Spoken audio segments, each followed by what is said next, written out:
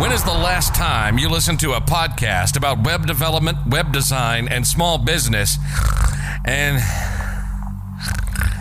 didn't fall asleep?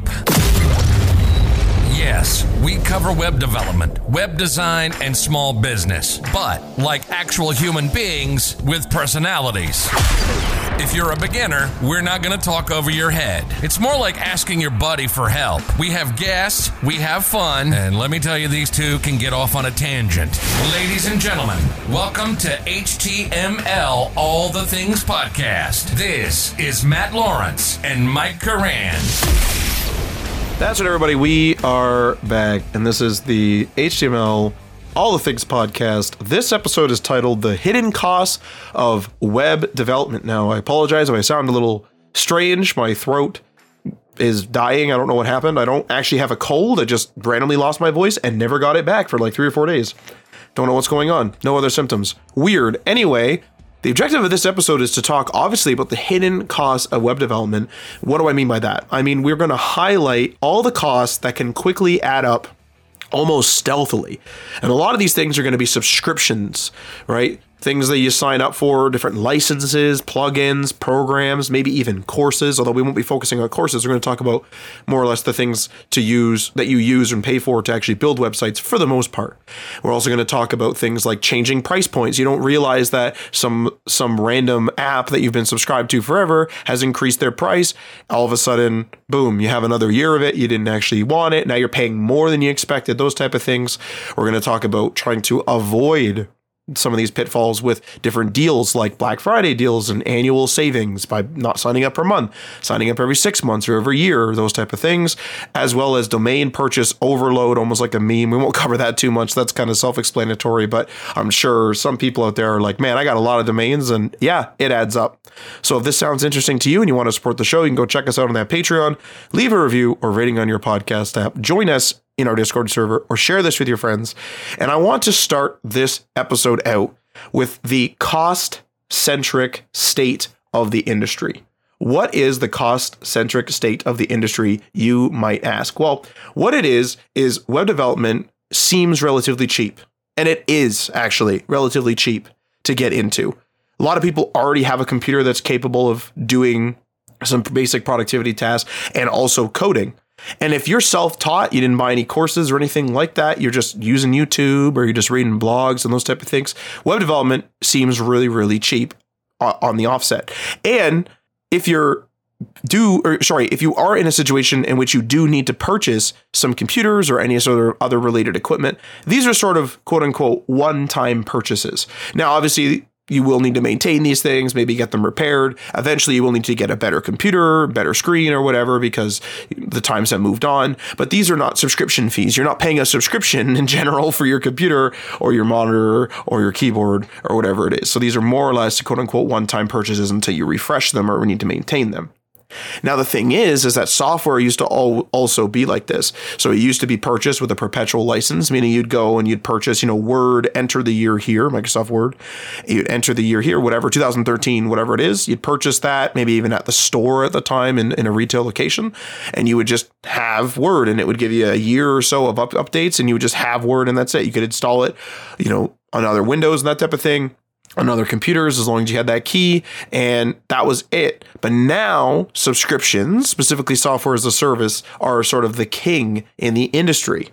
Now, subscriptions are the bane of our existence, but they're also great because sometimes you constantly use the software that you have a subscription to, and you benefit from having that cutting edge version. Like if you use Word and OneDrive all the time, for example, having a Microsoft 365 subscription makes a lot of sense because they're constantly in that ecosystem. And when you have Microsoft 365, you're also getting other apps like Excel and PowerPoint that complement OneDrive and Word. So if you're doing this stuff for your daily job or for your hobby or whatever, this is great. You have the cutting edge thing all the time. They're constantly, giving you the best thing. You have it. You have multiple licenses for all your devices and you're doing great. Now, the problem comes in, though, is that SaaS products are everywhere, even for the smallest functions. This is where the killer comes from. No, these software as a services, these subscriptions are not just for large suites of software. Like I mentioned with Microsoft 365, they're just for little things. It'll be like, oh, I want to do, a specific type of search on Webflow. That's a subscription. I want to have a specific type of map on Webflow and it's not included in there. That's a subscription. I want to have a specific form handling program on my WordPress site. That's a subscription. It's no longer, hey, I'm just going to pay for it and I get it and I keep getting updates or I get updates for a certain amount of time. It's now, hey, I got to keep subscribing. And of course, there's some exceptions. Some things still have perpetual licenses. Some things are you buy once and it's a lifetime license. Those type of things, those things still exist. But what really gets out of control are these monthly and these annual subscriptions that you constantly have to be running the treadmill of.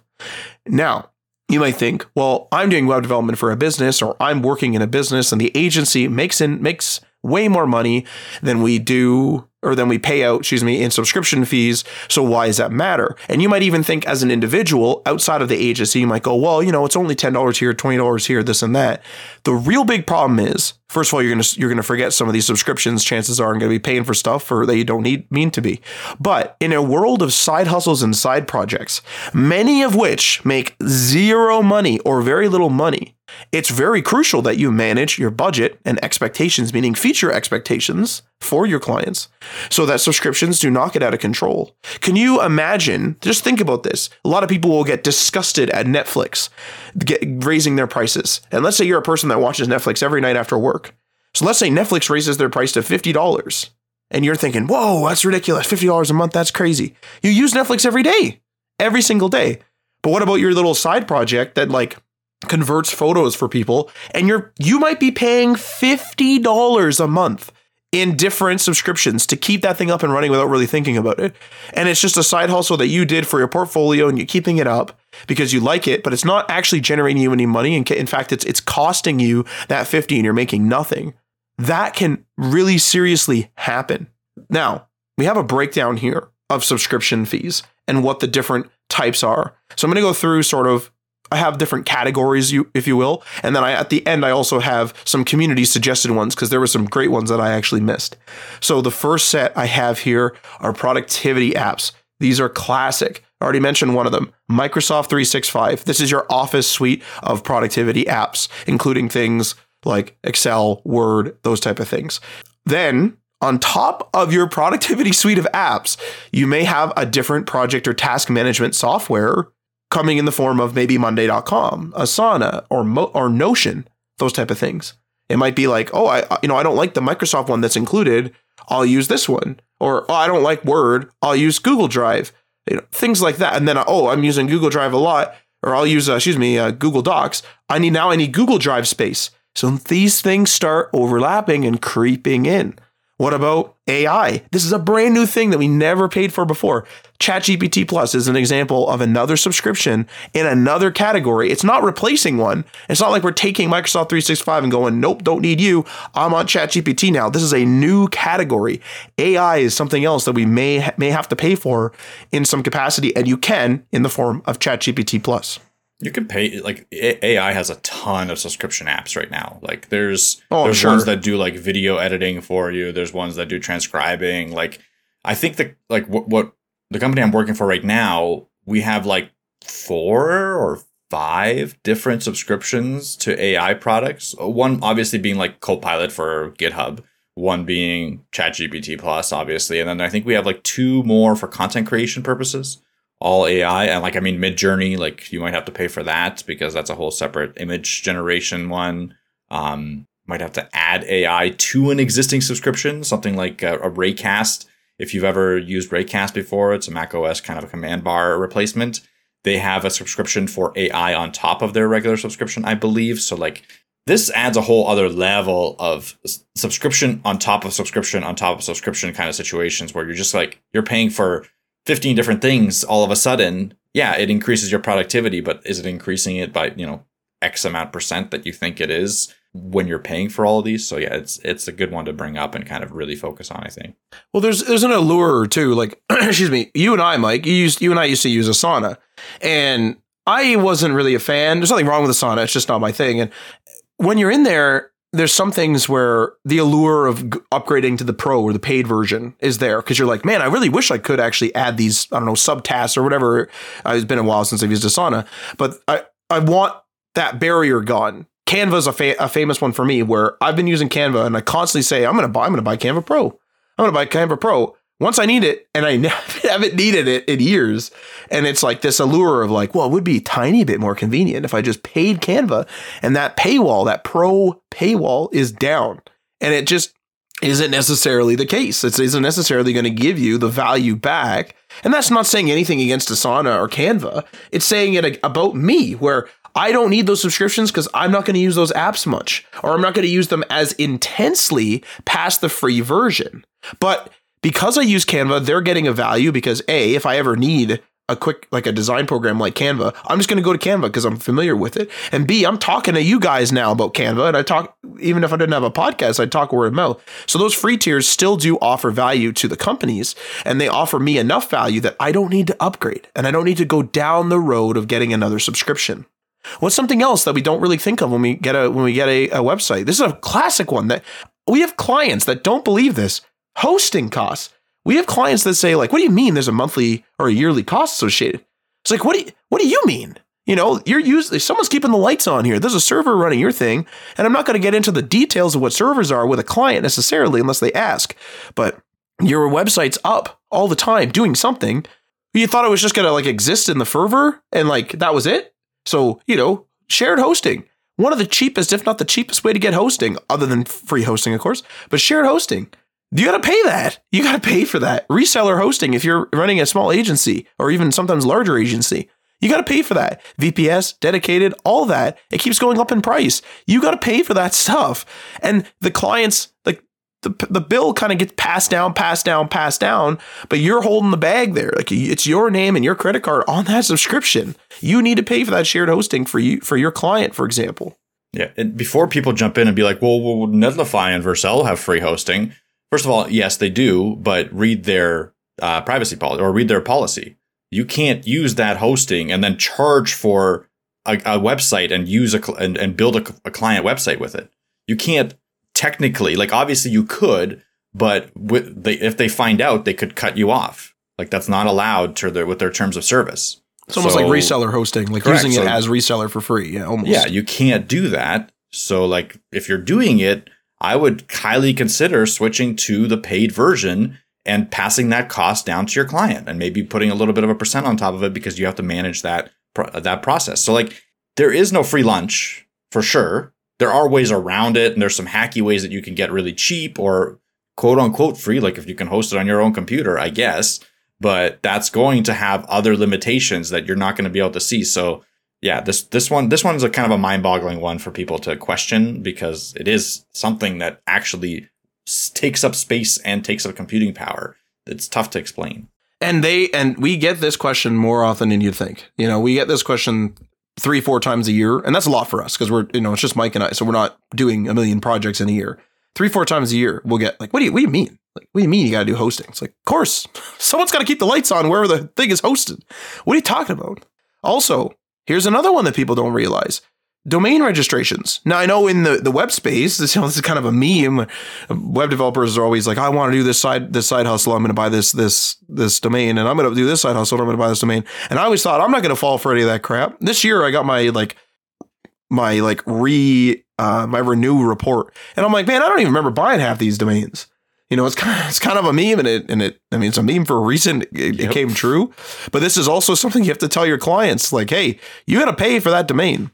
And here's the thing: we've had clients, you know, due to forgetfulness or whatever, fail to renew a domain, and then they go like, "Oh, what do you mean?" I'm like, "Well, you better get that thing back quick, because if you're popular at all, or if anyone wants to grab that name, now you're done, you know, and you're gonna have to like redo basically all your SEO. This is a mess. Like, you have to make sure that domain registration's working, you know. And I've accidentally had domains lapse for sure. You know, I'm not perfect either, but you have to make sure they're paid for, and it's another subscription that you have to pay. Per year, per month, whatever. Shopify is a classic one. Now, I have this one on its own because it's a super popular e-commerce platform. And Shopify plugins are out of control, just out of control sometimes. So we've had David, friend of the show, on, and I've had a brief conversation with him, and I was going to quote some of his direct tweets, but I'll just sort of quote, kind of the experience that he's had. And that is like, just to get a store the way you want it on Shopify can require a whole bunch of plugins. Many of those plugins are free. Yeah. And many of them are not. Many of these plugins are paid. And so just simple things that you think that would be included with Shopify, just not there. Now, I want to be full disclosure here. I've not used Shopify myself. So some of my information may be a little wishy-washy there. I've obviously read up on some of this stuff, but I just an FYI in case you're like, hey, that's not right. I have not used Shopify myself firsthand. But things like Bold Membership, that's a plugin. It's a plugin to sell memberships that can offer exclusive products and discounts. That's a paid plugin. Here's something you would probably want on your store. Frequently Bought Together. That's another plugin. With Frequently Bought Together, your customers can buy related products with a single click, increasing the order value and your revenue. You would think, or at least I would think, that would just be a part of Shopify. That's a plugin. That's a plugin on Shopify. If you're a big Instagram influencer, and that's how you generate leads, and that's how you get people to go to your Shopify store, and you want your Instagram feed on there, InstaFeed, another plugin. Instagram feeds on your Shopify store. It's just that simple. That's another plugin. So they're like, not only are you paying for Shopify, but you're paying for the various plugins as well. And the crazy thing is these plugins are not necessarily cheap. So for example, the one I just said, InstaFeed, there is a free plan available. But there's a couple others, that are not. There's a Pro and a Plus plan, and I believe these are in US dollars, $6 a month or $19 a month. And yes, there are yearly commitments that you can make and save 15%. But still, it's like, why? Like, I'm trying to sell stuff. You would think that Shopify would be a little bit more fully featured, I guess. But it's kind of like WordPress, where WordPress is there to be the bare bones. It's there to be the blog platform. Shopify's there as the e-commerce platform, but they're not going to be super into making every single store super cool, super fast. They're not going to sponsor support like 18 different features. They're just not going to do it because it's a lot to do. So they hand it out to sort of these third-party plugin developers. And then, of course, those plugin developers have to be paid. And I do want to say right now that I'm not complaining about these individual plugins. I understand that there's developers, and that goes for Microsoft 365 and Asana and everything as well. Absolutely. These products are oftentimes very useful. They offer a lot of value. And so absolutely, like these places have to be paid. I'm not saying these things should be free in any way. I'm not discounting that the developers, should lower the price or make it free or anything like that. But what I'm saying is that every little thing is a subscription. And these are oftentimes hidden costs, things that you don't realize until you're like, I wouldn't mind a little bought together section on my frequently bought together section on my store. Oh, I have to pay for that. Oh, I want a little bit of a membership site when I'm having a VIP club. Oh, got to pay for that. You have to pay for all these things, right? Little things that you just don't think you would have to, that you would think would be included, for example, in the Shopify subscription.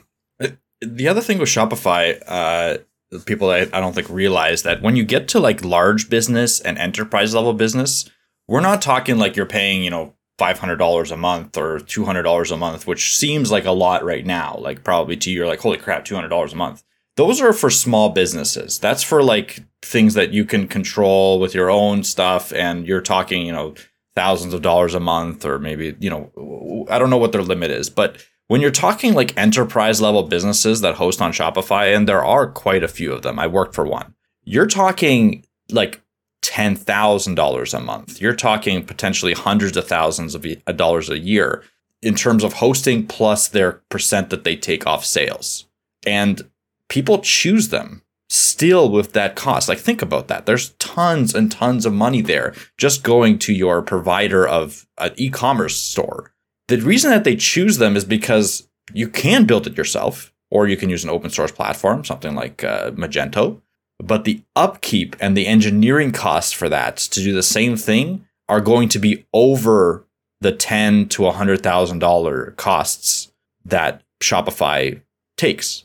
That's the crazy part of all this. And with each and everything that Matt's going to talk about, and then I'll talk about a little bit later, you keep that in mind. Like a lot of these things, like, yes, it's death by 1,000 subscriptions, but then you have to take into account what's the engineering cost of doing the same thing. is my engineer capable of maintaining what I have currently, plus this additional service, whether it be e-commerce, whether it be, hosting, whether it be like continuous integrate, whatever, like we'll talk about it more in detail, but like, are they capable of doing that? Or do I have to hire another developer at $100,000 a year to maintain it? And then that $200 a month cost is nothing.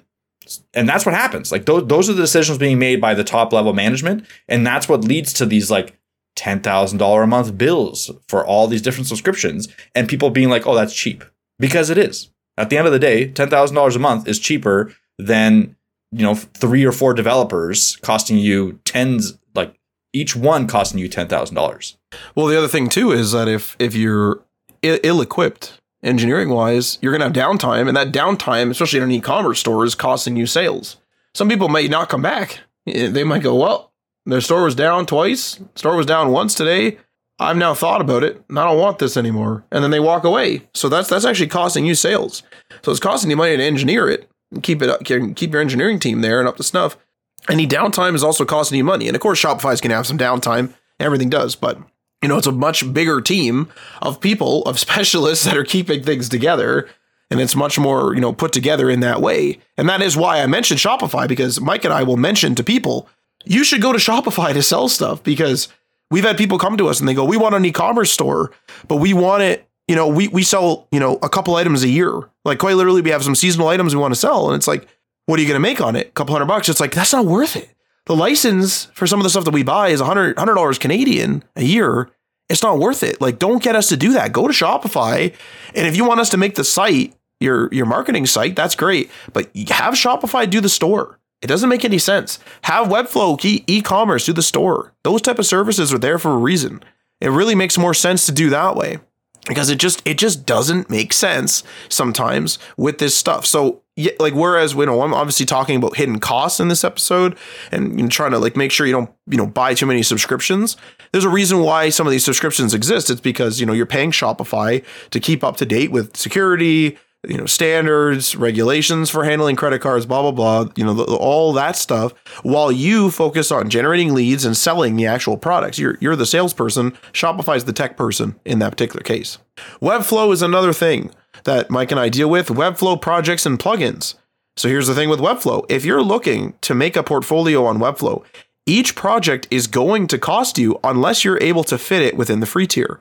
You have to pay unless your projects will fit in the free tier. Now, I will say the free tier is pretty generous, especially if you just use the regular domain. So the domain that they give you, the subdomain, webflow.io, and then your thing gets tacked onto the top. If you're just using this for a portfolio, that's totally fine. And that's great, and thank you to Webflow for that. But if you wanted to make some sort of little side project that goes above this free tier, or if you want to show off skills that go above this free tier for whatever reason, each time you do that, that is another site, that is another project, that's another cost. And I guess domain optional, you could continue using the Webflow subdomain, but it's still something to consider, especially if you want to start going public facing and not just portfolio facing. You probably want to have a custom domain. That's another subscription.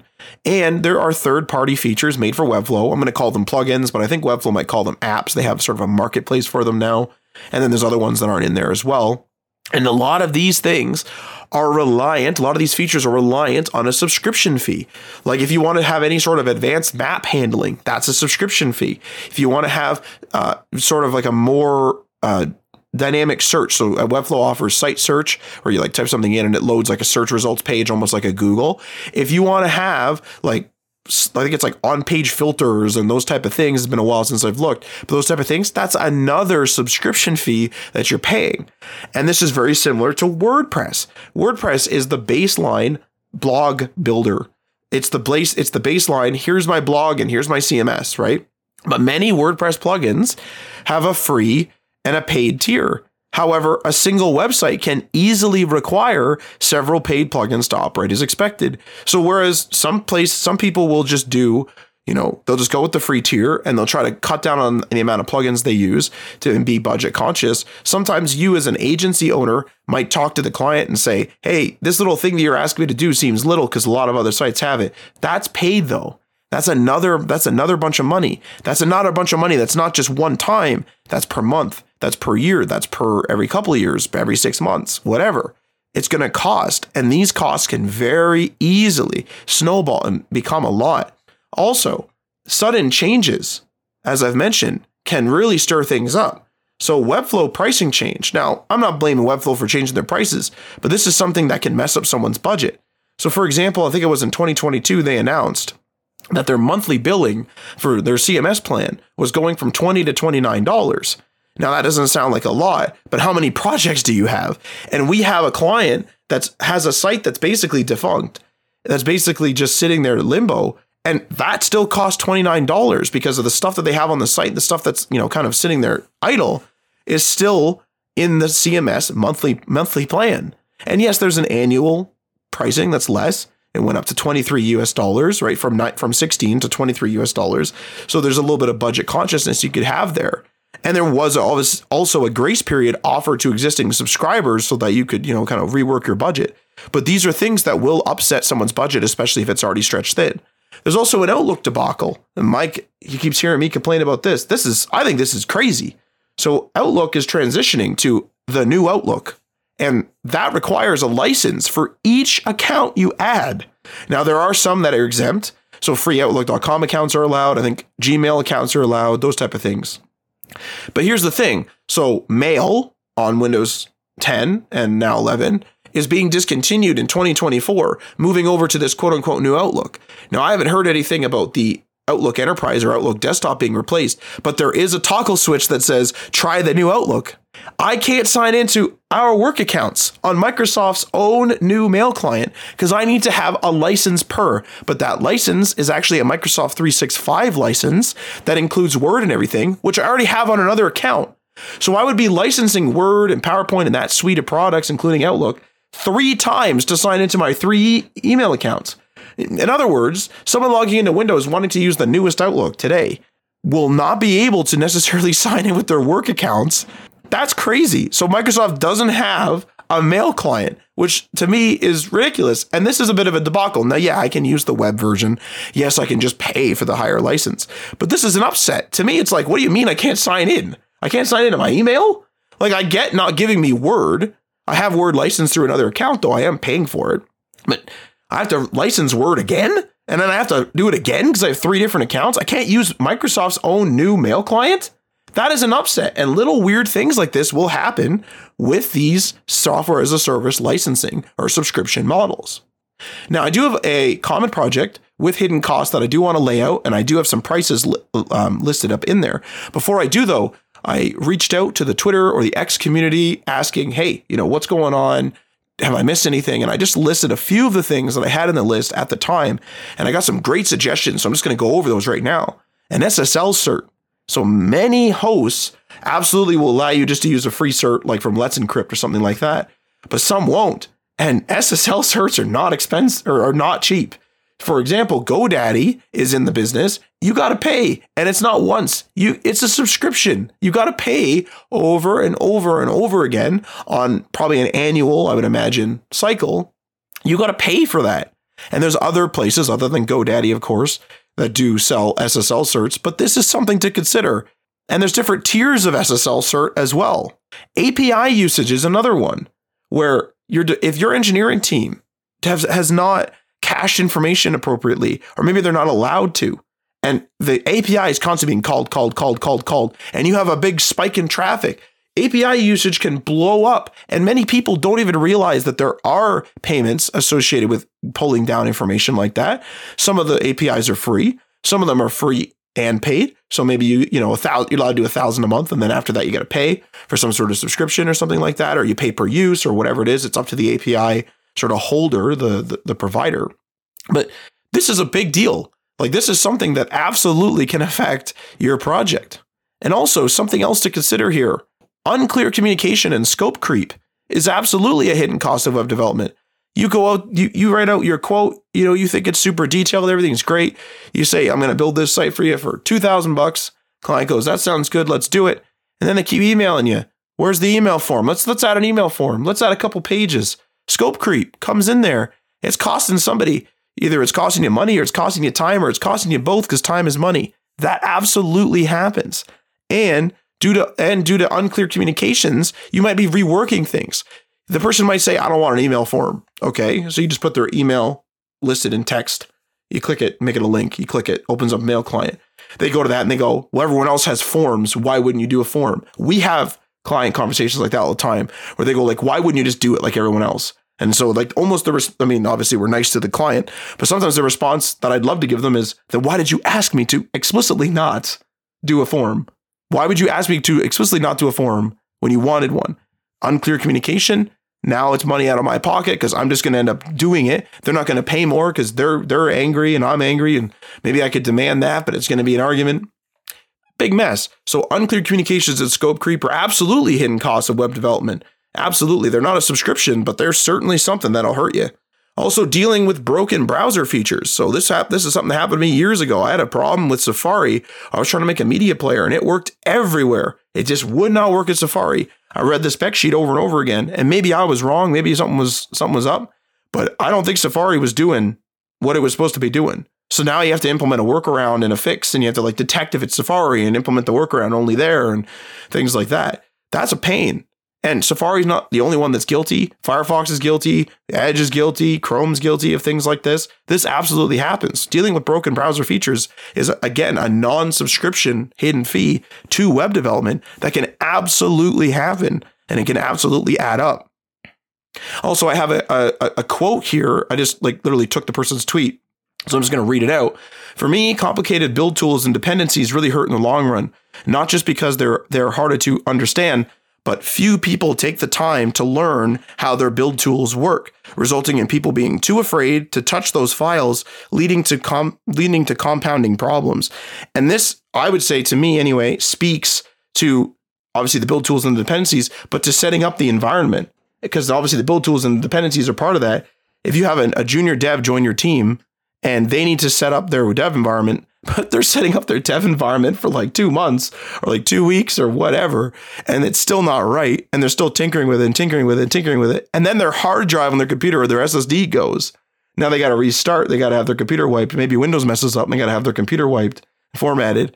Now they're back and they can't just get back up and running and be a part of the team again. It's another week messing around with, you got to set these ports and you got to all this. And this has actually been deprecated. So we got to use this other method. And that's a mess. And that's, again, a non-subscription hidden cost that can really, really hurt a project.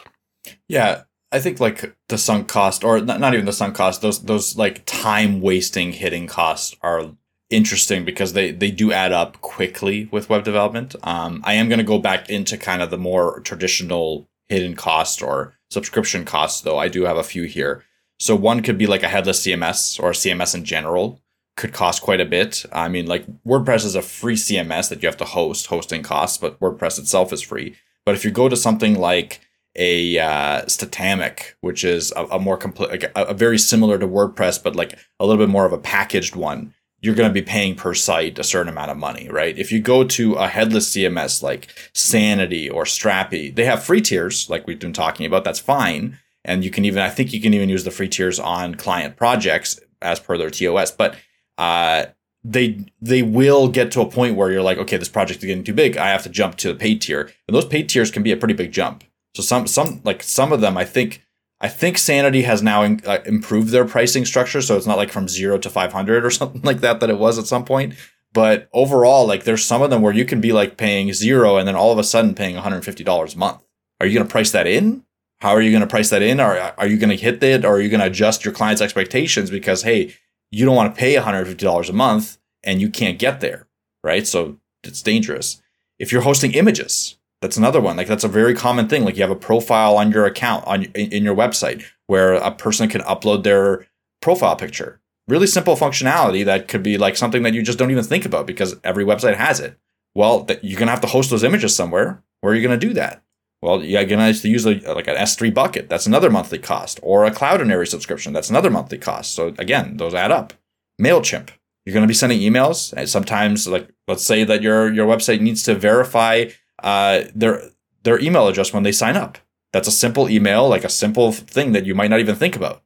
Well, you might you can set up your own email server, but I'm sure Matt can attest to this. As soon as you start sending emails from like a Node.js or like a PHP, some of those are going to go into the junk mail because you don't have that, what's it called? The link equity or the seniority. I don't know. I don't know what it's called, but like if you're sending from a non-standard account from like a web server, a lot of times email clients like Gmail or Outlook will put that straight into junk. Oh yeah, you have to get your DNS or you have to get your DNS situation in order.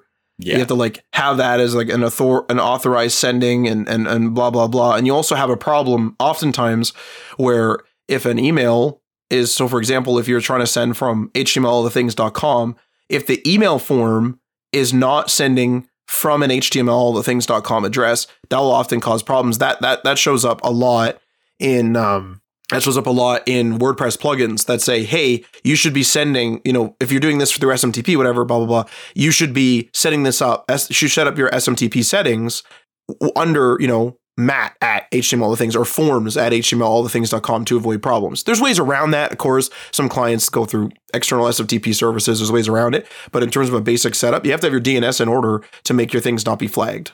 Yeah, exactly. And yeah, your links have to have authority. Like it's a whole mess. So a lot of people will choose to go with something like MailChimp, which will make it a lot simpler for you to do that because they've set it up all themselves, and they'll take you through how to do the DNS setup for you to make sure that all your links go through. But that's going to add on a cost. Again, like MailChimp isn't free. I think they might have a free tier, but it's going to quickly add up to the point where you're going to pay another freaking monthly cost for just sending emails or creating a marketing list, like all of that. And it could be high.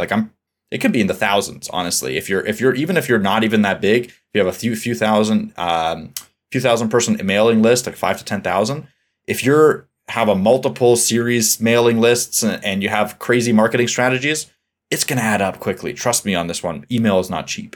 So like, these are just like the top level things. There's even more hidden costs when you get to like analytics aggregation. You're talking about something like Telium, where it takes like a bunch of different analytics platforms and a bunch of different script loading things and makes it so that you can load them all from one script on a website that your marketing department can control. That's another cost. Like you should I've seen some bills. I've seen some monthly bills for these enterprise level clients that are 6 figures. That's not an exaggeration. Now, that includes a lot of hosting and bandwidth costs, which is expensive. But still, like, it is insane how costs can add up for a larger corporation that just loses control of their monthly subscriptions. Because they're just like, we need this, so we need to add it. And I don't care about getting approvals. I don't care about the engineer's thoughts. We're just adding it, and that's it. It comes down from the higher ups, right? It gets like dumped. Yeah. Yeah. Like the marketing department's like, we need this right now. It's like, this is $150 a month. Like we need it. We don't care. Like it's going to potentially increase our sales by 2 times. And never ends up doing that, obviously, but that's how their thought process goes. So yeah, it is a real thing. Hitting costs of web development is a real problem in the industry. You have to be very careful. You have to audit your subscriptions often. Like you can't get bogged down in it. You can't audit it every day. But every quarter, at least, go through and see what you're paying for, because it can add up. Speaking of things that add up, there's a transition for you. Speaking of things that add up, my caffeine addiction, my caffeine intake was adding up until I gave Magic Mind a try. I've been really enjoying it. So if you listened to last week's episode, I had mentioned that I had, I purchased and was about to start trying. I think maybe I tried a cup for taste of some instant decaf coffee, and I'm happy to announce that I am actually drinking that pretty regularly. Actually, just having some decaf instant coffee, especially in the evenings when I have the craving for the flavor. I think the big thing for me was that I just wanted the coffee flavor, or like coffee is really my only, with few exceptions, hot drink. And so I'm drinking like a bubbly or a water or like a zero sugar soda usually. And it just kind of got boring, right? It's like, I have these 3 or 4 drinks. I'm drinking them a lot. And it's like, I want, a hot beverage as well. And the only thing I was drinking was coffee. Oh, hot beverage, coffee, hot beverage, coffee, hot beverage, coffee. So what I've been doing is I've been drinking my this is wild, sometimes 1 coffee now with a decaf in the morning, sometimes 2 decafs in the morning. And then also my Magic Mind. Now, there's a few days of exception right now because I'm going for a medical test and I'm only allowed to have literally 1 coffee and nothing else other than water and a couple other things. But regardless of which, I have been much more, I would say, more focused. I would actually say that I'm more calm. I have this like weird anxiety thing where I go up to 100 for about 4 seconds and then come back down. That's been going away. I'm not panicking as much when new situations show up. And whether we can attribute that all to the Magic Mind or attribute that to the less caffeine, I don't know. But I do know that Magic Mind has helped me cut back my caffeine intake. No joke, like no messing around. Even today, I'm going for my medical appointment today. I've had a single cup of coffee, no decaf, and I'm drinking a bubbly because I'm allowed to have that. That's a flavored water, 0 calorie flavored water in Canada for those. It's like LaCroix for those of you in America. So that's where I'm at. And so I thank Magic Mind for that. And I still have some left. So I will be going back on the Magic Mind once I'm allowed to do so after these medical tests and that type of thing.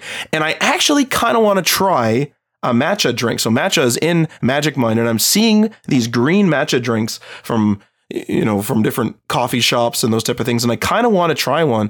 Matcha helps you, excuse me, it contains less caffeine than coffee. And it also kind of slows your body's ability to absorb the caffeine. So it kind of extends the benefits of those things. And I think that matcha is one of the main ingredients that's helping me. And of course, if any of my family or friends ask me, man, I would love to get off this caffeine kick, or I'm so jittery during the day, or I'm drinking caffeine like crazy to get past the afternoon crash, I would say give Magic Mind a try. Try it with your morning coffee. Just see if it helps you. And if you, the audience, would like to try out Magic Mind, the January promotion as of recording this is still going on. Crush your 2024 New Year's resolutions and be fully focused when you do so by using our link and our promo code. You will get, as part of the January promotion, 1 month for free when you're subscribing for 3 months. The link is magicmind.com/JanHTML. That will, of course, be in the show notes. And, of course, use our code HTML20 as well when you're doing so. And if you're listening to this in the future and you're like, man, I missed out on the January promotion, no worries. The code HTML20, it will give you up to 20% off one-time purchases. So again, in January, you can get up to 75% off using our link and our promo code. If you're listening to this in the future, up to 20% off using our code. Go and check it out. See if it will help you reduce your caffeine intake as well.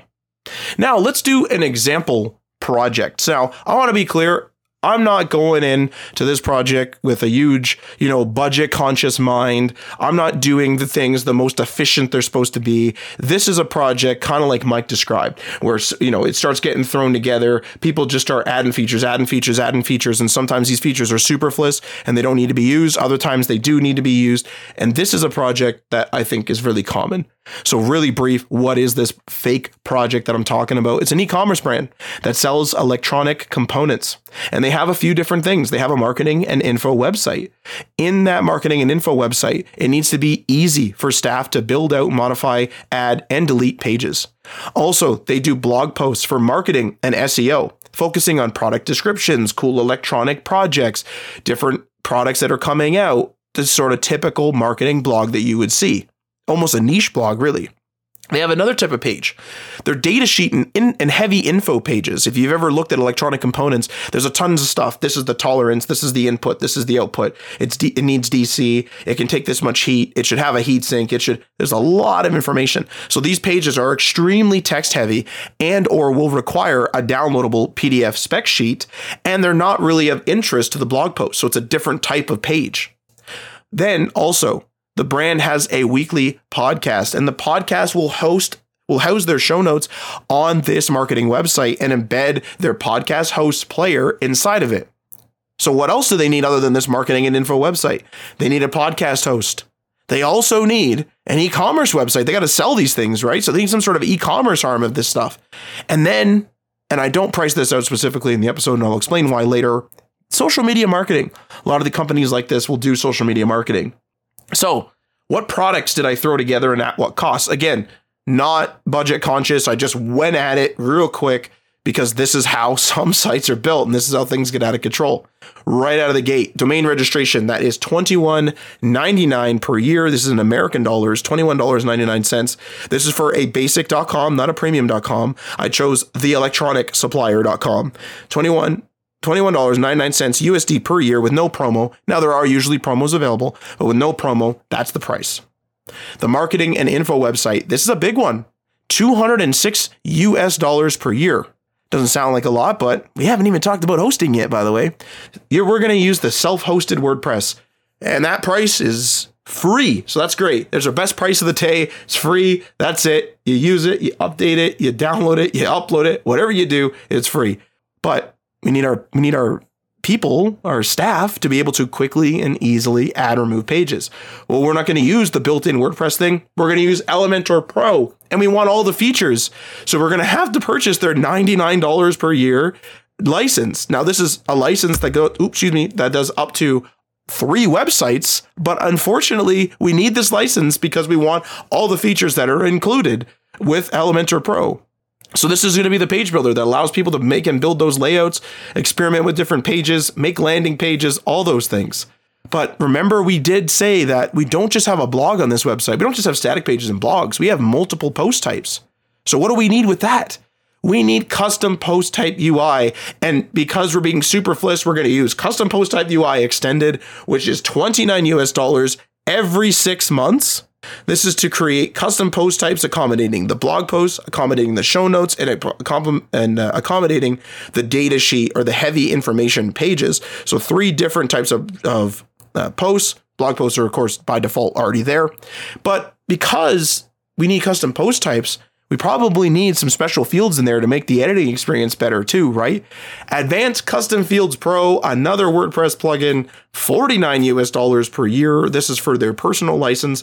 Now, there is a promo on right now for $39 a year, but I don't want to use promos. I'm using the price that has the strike through it. So $49 US per year. This is to accommodate different fields, like podcast specific fields. If they want to have, just paste the podcast embed in here and have the podcast name here and have the RSS link here. A little bit of a better editing experience than just telling people, hey, go use the rich text field to make sure you have the same template every time.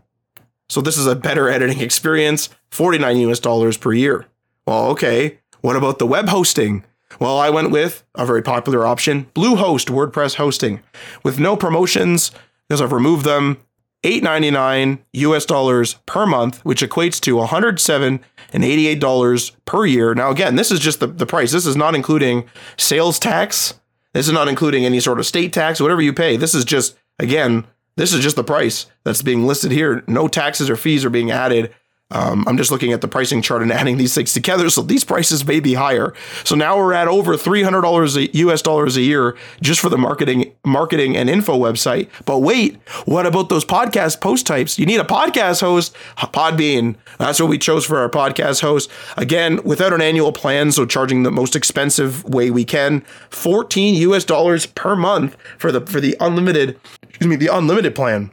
This is to host and distribute the podcast. This is $168 US per year. This started to add up. This sounds like such a simple project, right? Such a simple project. And there's ways to save money in here, which we're going to get into after this. Don't worry. But $168 a year just to your podcast. Hope that podcast brings in a little bit of money because you haven't even started selling anything yet. This is just your marketing website. This is just your podcast, which is more or less for marketing. What about your e-commerce website? Shopify, that's what we're going to bring in here. $39 US a month, and I'm adding a plugin for $9.99 US a month, which equates the e-commerce website to $587.88 US per year. That's a lot. Now, Shopify, $39 US a month. Of course, this is their basic plan that will allow you to run your e-commerce side of the business, just straight up. I'm not going to get into all the details of why I wanted this and that. No. That just allows you to start selling your electronic components online. And again, this is their basic plan. And I also wanted one of the Shopify plugins I mentioned before, frequently bought together, because electronic components are often bought together. Like you might buy, for example, some solder with a soldering iron with a soldering iron holder. That's a great little soldering setup. These are frequently bought together. That's going to raise, hopefully, how much we sell. So I want this plugin. That's $9.99 USD per month. Things just trying to get out of control. Now, we haven't even started marketing other than organic. And I'm not going to put a price on this because this changes wildly per company. Social media marketing. Are you going to take out Facebook ads and X ads and this ad and Instagram ads? Are you going to take out ads on Google, like Google ads? What are you going to do? Are you going to pay 100, 500, 600, 1,000, 2,000, 8,000, 100,000 a month? What are you going to spend? This is so wild, but this is already well over $700 per year. This is not including any other thing that we missed. Like maybe we need an SSL cert. Probably not, but maybe we do down the road. What if we grow out of Bluehost and we choose another host and we need an SSL cert, right? This isn't including much growing pain. And this isn't including the staff that are going to be recording the podcast, writing blog posts, making content, managing the site. And then you might need a networking, or not, maybe not networking engineer, but you might need a web development engineer or web developer, whatever, to maintain your website. You might need that because it's WordPress and it's self-hosted. So you might need to do those updates. And if you don't know how to do it yourself, you might need a web developer. You see how these costs get out of control. This is your baseline price. And yeah, some things are going to be superfluous.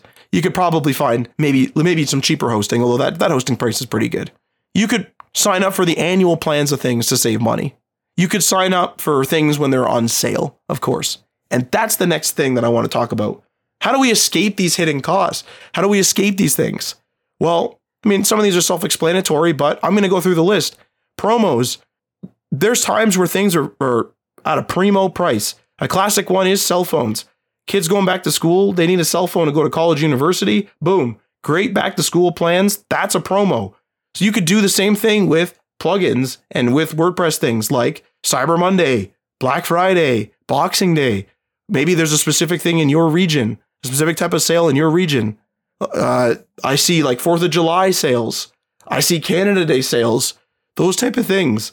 Those are absolutely great times to net a year or two of a subscription for 40% off sometimes. Sometimes it's super, super, super cheap. When IFTTT changed, I had a free plan and they offered me a paid plan. They literally said, here's what we recommend you pay, but you can offer less. I kept offering less and less and less until it kept saying me, oh, that's too low. It's too low. It's too low. I'm paying $1.23 or something ridiculous. I think it's gone up now. But at the time, I was paying $1.23 a month for a few months for IFTTT Pro or whatever the heck their payment plan is. That's what I was paying, right? That's a great promo. Annual subscriptions, of course, or longer term. Something like GoDaddy will give you a great deal. Sometimes it's literally $1 for the first year if you sign up for 3 years. Sign up for 36 months. That's not too bad, especially if you're it's not going to break the bank. I'm going to save a bunch of money in that first year. Why not? Also, purchasing alternative programs that bundle multiple features into one subscription. So if you're we're chatting on, something that costs us money, but we also have Microsoft 365 and Teams is included. Why don't we migrate to Teams? And I know that some people are going to say sunken cost fallacy, and I have a note about that in a bit. But if you're trying to budget things down, sometimes you got to do stuff like this. You got to say, wait, hang on a second. We're paying for effectively two chat programs. No, cut one, go with the other. The one has the chat program and all our productivity apps. That's what we're going to go with. We're not paying for another program just because we like it better. You can also just do without. Now that sounds simpler than not, but clients will do this all the time to us. They'll come to us and be like, we need this. I tell them this is the price. Maybe not even us. I'll just say to them, that's a plugin. That's $12 a month. They'll be like, oh, well, I didn't really feel like I had to pay for it. And they're like, per month? I don't want to pay per month. It's like, okay, you know what? You think about it. I told you what it is. And then they never get back to you. So they just did without. So that's an effective budget strategy that does work. And it's easier said than done, but it does absolutely work. And also you can toggle and time your subscriptions. For example, this isn't web development, but this is a very common one. You can't watch Netflix, Crave, Prime Video, and all this other stuff unless you have a lot of time or unless you want to have stuff on in the background. If you're not using Prime this month because you're waiting for one of their shows to release next year, you could turn off the Prime Video for a bit and just watch Netflix. And then when you're done with Netflix, turn that Netflix off, turn that Prime back on if you're watching Prime. You don't have to have all of them. You're not holding yourself back. And the instant you want to watch something on Prime again, just turn the subscription back on. But if you've been off of it for a month, you've saved yourself a month. Now, of course, you have to consider you might be on a grandfathered in rate, so you might have to pay the new rate, and maybe that is going to cost you more. Do proper budgeting and your due diligence. But in general, toggle things off. If you have Xbox Game Pass Ultimate and you're away, you're not going to be able to play games. You're away for 6 months on a work contract. You can't do it. You can't use it. Turn it off and then turn it back on when you get back. Do the math. If that's going to save you money, why not? Now, again, I think about sunken cost fallacy here. I want you to beware of and be aware of sunken cost fallacy. What do I mean by that? Well, I was told years ago, like Mike and I switched to Microsoft Teams, and Microsoft Teams was brand new. So we got some problems. We had some problems with it. We had some notification problems. We had some Android problems. It was a brand new app, right? I'm not going to fault it. We still use it today. And so I mentioned that in one of my just sort of chats, and one of my friends said, sunken cost fallacy, you're paying for it, so you're using it, but it's garbage. He's like, buy something that's better.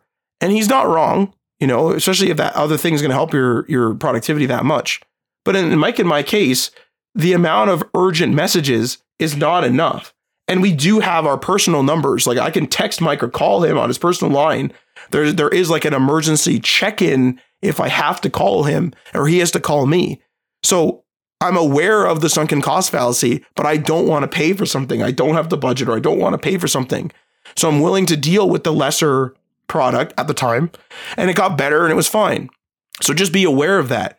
A classic one is you might be like a hobbyist photographer and you might take photos and you want to edit them with Photoshop and Lightroom. Fantastic. But you might only do that 3 times a year. Are you going to pay? You're going to pay every single month for that? Now, sometimes some plans require you have an annual subscription, or require you have a 6-month subscription. That kind of sucks. It locks you in. But if you're able to do it monthly, only turn it on when you need it. When you decide to go edit those photos, go turn your subscription on for a month. You edit for a month and then you want to go back out there for a few months, take pictures, turn that subscription off if you can. Those type of things will help you. Absolutely. And sunken cost fallacy is absolutely something you should consider. Like, for example, if I'm turning off my Photoshop and I'm turning it off, I'm doing it for 30 days. Okay. And then I'm then using, a free version of it, or like a free photo editor every other month. And I'm noticing I'm selling prints, let's say, and my prints are not selling as well. But I'm like, well, I'm already paying for this other one that's, free or very, very cheap. Why would I do that? You have to take a look at that and go, you know what? I'm going to eat it. I'm going to pay for the yearly Creative Cloud or whatever it is, the Adobe subscription to get my Photoshop back. And even though I'm only using it a few times a year, I'm not going to, force myself to use this other one on my phone that isn't as good, that's actually costing me money. You have to take a look and be like, I'm going to have to leave this one behind. And even if I paid for like a free app on my phone for a whole year, that thing's costing me money. I got to dump it. I'm not just going to force myself to use it for a year because I used it. That's sunken cost. That's a sunken cost fallacy where you're like, I'm going to use this crappier editor, produce a crappier product, make less money because I paid for it. Don't do that. So a lot of these things I'm saying, just cut according to you. You take a look at your unique situation, do the math, and figure out if it's a good deal. Now, yeah, I was going to say my throat's giving out, so please talk a little bit. Yeah, no, I understand. But I think the other thing that you can do is just stay on free tiers for as long as you possibly can. When you're first starting out, when you're like demoing a service, when you're trying to find market fit, avoid going to the paid tier just because it's a little bit more convenient. It's like sometimes the paid tier will make you do one less step. Do that one more step. Do that extra little bit of development. Do that extra bit of work that'll make you stay on the free tier. Like, you can get around. We've talked about crazy numbers right now, and that's really realistic, and a lot of times that does happen. But I can guarantee you can do almost the same things that Matt was saying in free tiers of services, probably for like a $20 a month total cost. Okay. And in fact, I would love to do a challenge like that, like build like a functioning little website with an e-commerce and everything for under $20 a month. I think 0 would be really difficult because you might be going up against some TOS, some terms of service things where you're not supposed to use some free tiers for actual paid like subscription stuff for like if you're selling something on your website. But I think there are some services which will allow you to do that, first of all. And second of all, I think with a low cost, you can get through it. Like, trust me, the free tiers are sometimes extremely generous as long as you're willing to do a couple of extra steps. Because there's always going to be that like, oh, I can go to the paid tier and I can like cut this stuff off. Like I won't have to share my account details, for instance, with my partners and stuff like that, because the free tiers a lot of times will lock down how many users you can have, right? Like your CMS can only be edited by one account. That's one of the typical things that a free tier has. Well, just share your credentials. Have like a password manager that you could share back and forth, right? Stuff like that. Like you can get around it. You can work around it. It is a little bit more of a pain in the ass. It's on purpose though, to make you upgrade. Fight that urge and do that extra step, especially when you're first starting out, when you're not getting that income. So yeah, like that, I guess that's my like biggest key advice, because there are a lot of really great services out there that will help you, especially if you're willing to work in their like free tier terms of service and free tiers. Yeah, you could do without that little bit of productivity, that little bit of like, oh, I can export a little bit of a higher image on Canva or whatever. But then it's like, well, how many times are you going to do that? Is it worth? Is that really going to increase your profits when you haven't even made something yet? Like, that's exactly it. It's like, it just becomes like, okay, and like Mike and I, for example, like Mike and I will like save money on stuff. Like we'll look for the cheaper option, like many people will, of course. And like, I like to keep things for a long time. So I'll buy the more expensive item sometimes and keep it and do whatever. And I'll like, try to maximize the use I can get out of something to the point where it drives me crazy. But I think that's the point where I stop, where I'm like, okay, like, this thing that I purchased is not necessarily going to last forever. I can't be like so preservationist that I'm like so worried about it, where I'm like, oh my God, like, is this, I bought this chair and like one of the bolts was loose and I fixed it kind of, but like, oh my God, like what if I move and then I move the chair and it, like some people will go down that rabbit hole and my brain will for like a second. I'm like, no, this is chaos. Like what if I accidentally trip one day, bump the chair and it breaks anyway? Like, we're trying to be preservationist on a chair that costs $300. Do the best you can, but don't go crazy with it too. So like what I my closing note is that like, look at the situation for yourself and just don't always want to pay the money. Like just like Mike said, use the free tier, try to keep things around for longer, try to fix things yourself. If you can't, or if it's going to take you days and days and days and days and days and days and days to fix something. And you're like, man, but I just bought this keyboard. My last keyboard lasted 10 years. This one only lasted a year. It's broken. I can't get it. Just buy a keyboard. You need a keyboard, buy a keyboard. That's how you do all your work. Sometimes you just got to buy a keyboard. That's the way it goes. But that's it. That concludes this episode before my voice literally gives out, because now it's starting to get real bad. It's real good because I'm supposed to go talk to a doctor later and he's going to be like, are you sick? I'll be like, I don't think so. I just don't have a voice.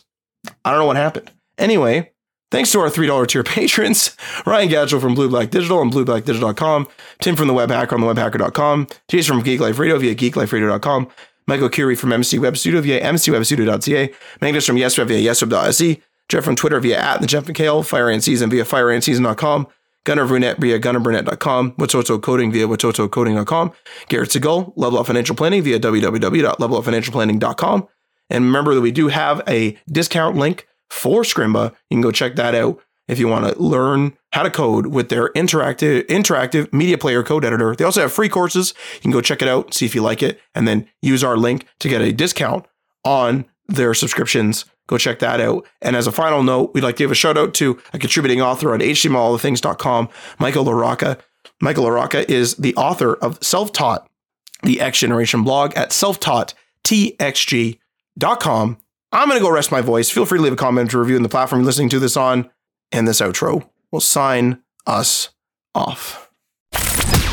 You've been listening to HTML All the Things Podcast.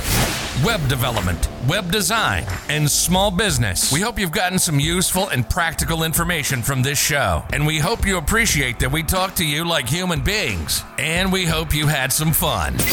We'll be back soon. But in the meantime, hit us up on social media on Facebook, Instagram, and Patreon at HTML All the Things. And on Twitter at HTML Everything. Until next time, this is HTML All the Things, signing off.